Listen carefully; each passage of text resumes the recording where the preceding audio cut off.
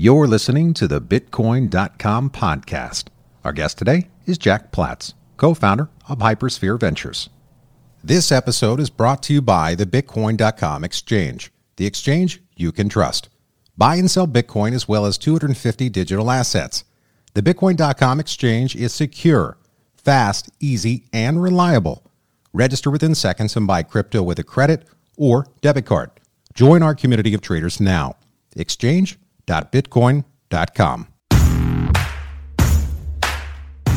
I'm your host, Dustin Plantholt. Join us as we dive into the world of economics, politics, tech, Bitcoin, and cryptocurrency. For even more crypto-related news, sign up at news.bitcoin.com or follow us on Twitter at Bitcoin.com. Now let's bring on our guest. Jack, welcome to the Bitcoin.com podcast. Thanks, Dustin. I appreciate you guys having me. Yeah, thanks, Jack. Hypersphere Ventures, that's a cool name. Tell us, what do you guys do exactly? Yeah, thank you. My partner and co-founder, Rob, came up with the name Hypersphere. And Hypersphere is a venture technology firm investing and participating deeply in early stage projects and communities. So we like to partner with project founders and help them ideate, architect, and launch their projects, usually a blockchain-based or project, and oftentimes with a cryptocurrency attached to it. And then once it's out there, we participate deeply in those communities and in those networks. So everything from mining or validating to providing liquidity, running nodes for whatever service the network provides, and then participate in the governance as well. We kind of have this belief in on-chain governance as a powerful driver and a catalyst of further adoption for these economic machines that are blockchains. Interesting. Now, we have a lot of companies on the show some of them are startups and new to the space.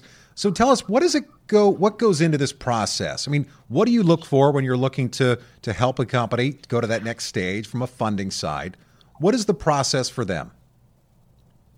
Yeah, it's a great question. I think it can depend, and kind of as a generalization.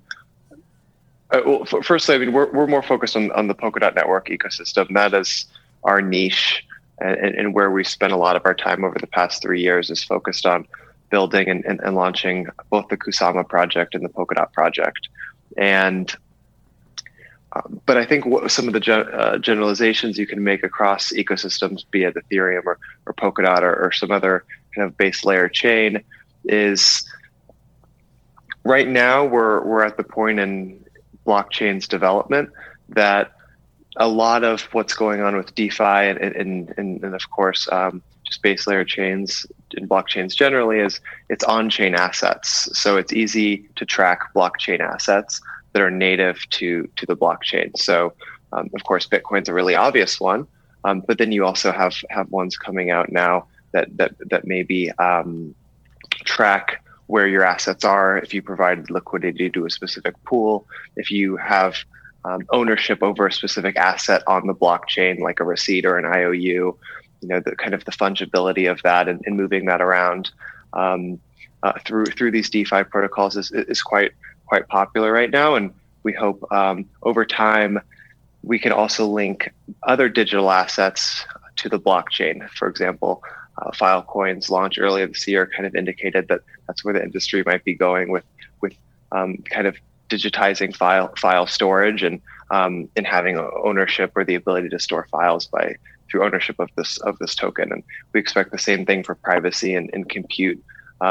So whenever we work with project founders, it's really about helping them see where we are in the development of the technology, what's actually feasible right now and what's possible, and then where some of the opportunities are.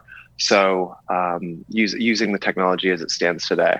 And so what we really like to do is partner with founders who are kind of on the edge, but not too far in the future, where they're like trying to tokenize everything in the world, in the real world. That's a lot of projects have kind of over the past 3 years maybe been a little bit early to a bunch of different ideas But people are still talking about those ideas 3, 4, 5 years on, because they are good ideas. It's just where we are kind of in the life cycle of adoption. So as builders of Polkadot and Kusama, we have a kind of a keen insight into where that bleeding edge is, and trying to help projects kind of ride kind of the novel and kind of the next step with some of these technologies. And now, why DOT? I mean, there's a lot of companies in this space that you could have built this off of, or at least put your focus into. What is it about DOT that excites you? For me personally, I got into Polkadot about 3 years ago, and there's 2 or 3 pieces that really excite me. So one initially was just the technical credibility of the founding team, right? Rob and Gavin and the founders of Polkadot and the Parity team has a lot of technical credibility. This is not the first blockchain they've launched. I think it's the 3rd, 4th, or 5th or something like that, right? So there wasn't just a white paper and an idea of interoperability and kind of a sharded architecture like ETH 2.0 and all this stuff, right? It was actually a vision that had the people to actually deliver on it. So that's really important when kind of putting your lot in with an ecosystem or a team, right? Especially someone like me, I'm a relatively young guy to put in my kind of career into a specific project, right? You hope that the people talking about it are able to deliver it and deliver it in due course and in an acceptable time frame. And then, but more on Polkadot, like specifically, the governance is pretty exciting. I think with Polkadot, it's a WASM based chain, so you're able to do things more automatically, let's say, or in a more automated way around the blockchain. So you have more powerful coordination mechanism to where like if we agree, like you and I and the other blockchain holder, like DOT holders agree on something and we vote accordingly, that is executed. So it's not like up to someone or some dev somewhere to like that has repo access to execute our decision. It just happens, right? These are code level suggestions and code level changes that are being suggested. So that's really exciting because you kind of have, if you have a referendum on leaving the EU or leaving the Polkadot network, if you're a parachain, like that happens. If the voters vote to do so. So that's kind of, potentially more powerful, potentially more censorship resistant way of coordination than we've seen in like nation states or corporations or something.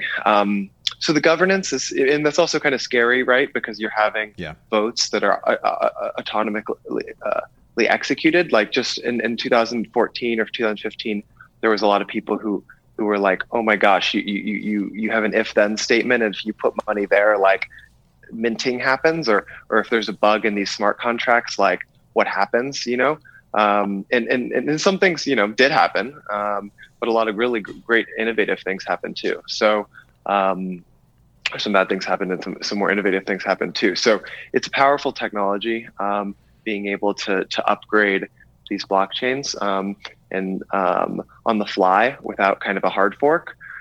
And Polkadot enables that. So hopefully it provides a more cohesive base and you don't have as much forks in the future and that sort of thing. There's a dispute resolution mechanism. But now, how did someone that came from your background come into crypto? I mean, what was it that attracted you? Of all the things you could have done, why this space? Okay, why crypto generally? I mean, I think, for me in crypto generally, like, you got to work on something, and you want to work on something that's impactful and that also you feel like you can contribute to. And I believe crypto is, for all the discussions in mainstream media and kind of poo-pooing certain aspects of it, or there's an underbelly to a lot of, especially new industries, right? There's a lot of promise to actually change the power structures of society through cryptocurrencies. And you're seeing that now with France instituting a crypto mandatory KYC for crypto to crypto exchange. A lot of talk about regulation in the U.S. and some hand waving or maybe even action out of China and these different places, right, that feel the threat of cryptocurrencies and as a store of value, as a medium of exchange, kind of threatening the state's monopoly on money. That was the first reason I kind of got in, and then I learned more about Ethereum and some of these more world computer, decentralized computers that can, execute any commands, and you could build applications on that, or you can build anything on that, right? It was kind of the meme for a little bit, and so that kind of kept me in the space because there's still technology being built here. There's still real human ingenuity going into building these systems that now can do stuff with that money or coordinate people around those economic systems. And so I'm hoping that it doesn't just start and stop with peer-to-peer cash or store of value, like with Bitcoin Cash or Bitcoin kind of thing, but also some of these things being built on Ethereum can scale on Ethereum or other kind of L1 chains. Very interesting. Now, where do you see things going over the next 2, 3, maybe 5 years in the space? I mean, it's evolving quite quick. And I was told recently that, like a day in crypto is like a month in any other market, or a year in crypto is like a decade. Is that true? It sure feels like it when you're pretty close to the metal, as it were. There's a lot of people pushing the boundaries, but there's also a lot further we could push things, I think. And whenever you see kind of like DeFi have a moment like it is right now in the summer, like that's kind of the hot thing right now. And you quickly see just a bunch of people basically copying one another's code and then maybe like changing 1 or 2 parameters or changing the meme or the brand or whatever.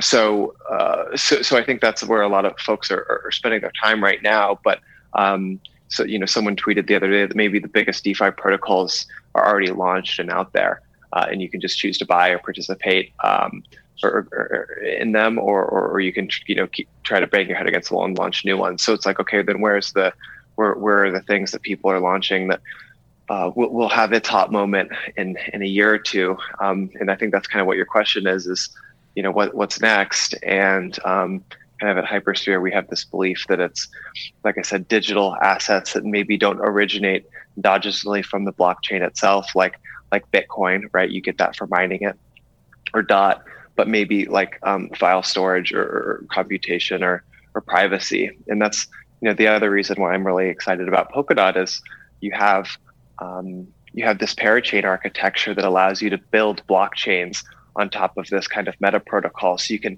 really have a lot more control. So if like Stellar doesn't work for your payments application, you can just rebuild Stellar in a way that works for you on top of Polkadot and have a lot more control over your applications that could be built on it, right? You can do everything you can do in a smart contract on a blockchain, but a lot more as well. Whereas you can't do everything you can do in a smart on a blockchain in a smart contract. So it's kind of a larger design space to kind of for these developers to create new things. So I think there's going to be this kind of promise of Web3, right? One of the reasons that keeps me in the space is I'm hopeful that can be built on Polkadot. And for entrepreneurs in the space, starting a company is challenging in itself, but starting a company in a space that you really don't know if you're regulated, should you be regulated, it's a lot of moving pieces. It's a new asset class when we look at the cryptocurrency side of it. On the blockchain side, it has infinite possibilities. So how do you take the idea out of your head and execute it? Yeah, it's a great question. I think for entrepreneurs, they're especially, firstly, where are you based? What's your citizenship? That actually goes into play here. Whereas maybe if you're just starting like a SaaS enterprise software company or a Web2 app like that does meditation or something, like no one gives you might be an advantage to be in Silicon Valley, but maybe if you're doing like a decentralized cryptocurrency DeFi thing, maybe it's actually a disadvantage to be in Silicon Valley. So there's a lot more you have to kind of be willing, if you're building these systems, to kind of live it, right? There's a reason why CZ has moved the headquarters of Binance and doesn't tell anyone where he is at any given time so often, right? Because there's a little bit more risk that goes into things. And so if you're an entrepreneur and you're launching a token, it's like, are you really gonna try to live that life? And I think that, if you're an investor in the space, you're kind of what you're investing in is, from a founder perspective, maybe it's different personality traits than the folks who launch the really good sharing gig economy apps or photo sharing apps and stuff. Maybe it's a different kind of person who's able to launch a decentralized network, then step back from it, right? They're no longer in charge of it for legal, regulatory, and community reasons. So that takes a certain type of person, and then it's launching money, and it takes a certain type of person to also launch their own money. That's right. Now, when we talk about the crypto versus blockchain, what are the differences? Can you? I mean, this is my words. Can you dumb it down a little bit for the audience? Because some of our listeners are new to the space. What is the difference between blockchain and cryptocurrency? For me, the difference is cryptocurrency is the culmination of a blockchain and a bunch of other technologies that make it possible. And the blockchain is simply a way to keep track of who owns what in the system and what belongs to whom, and kind of the transitions between one state of I own $1 and you own maybe $2, Dustin, and then maybe you give me one and I own $2 and you own $1. The blockchain keeps track of those state transitions, but maybe what we're like the bearer instrument that changes hands that only I own and I can prove I own that dollar. That's the cryptocurrency part, because I have proof that I have that dollar you gave me. But I also have full control over that, which is kind of scary, right?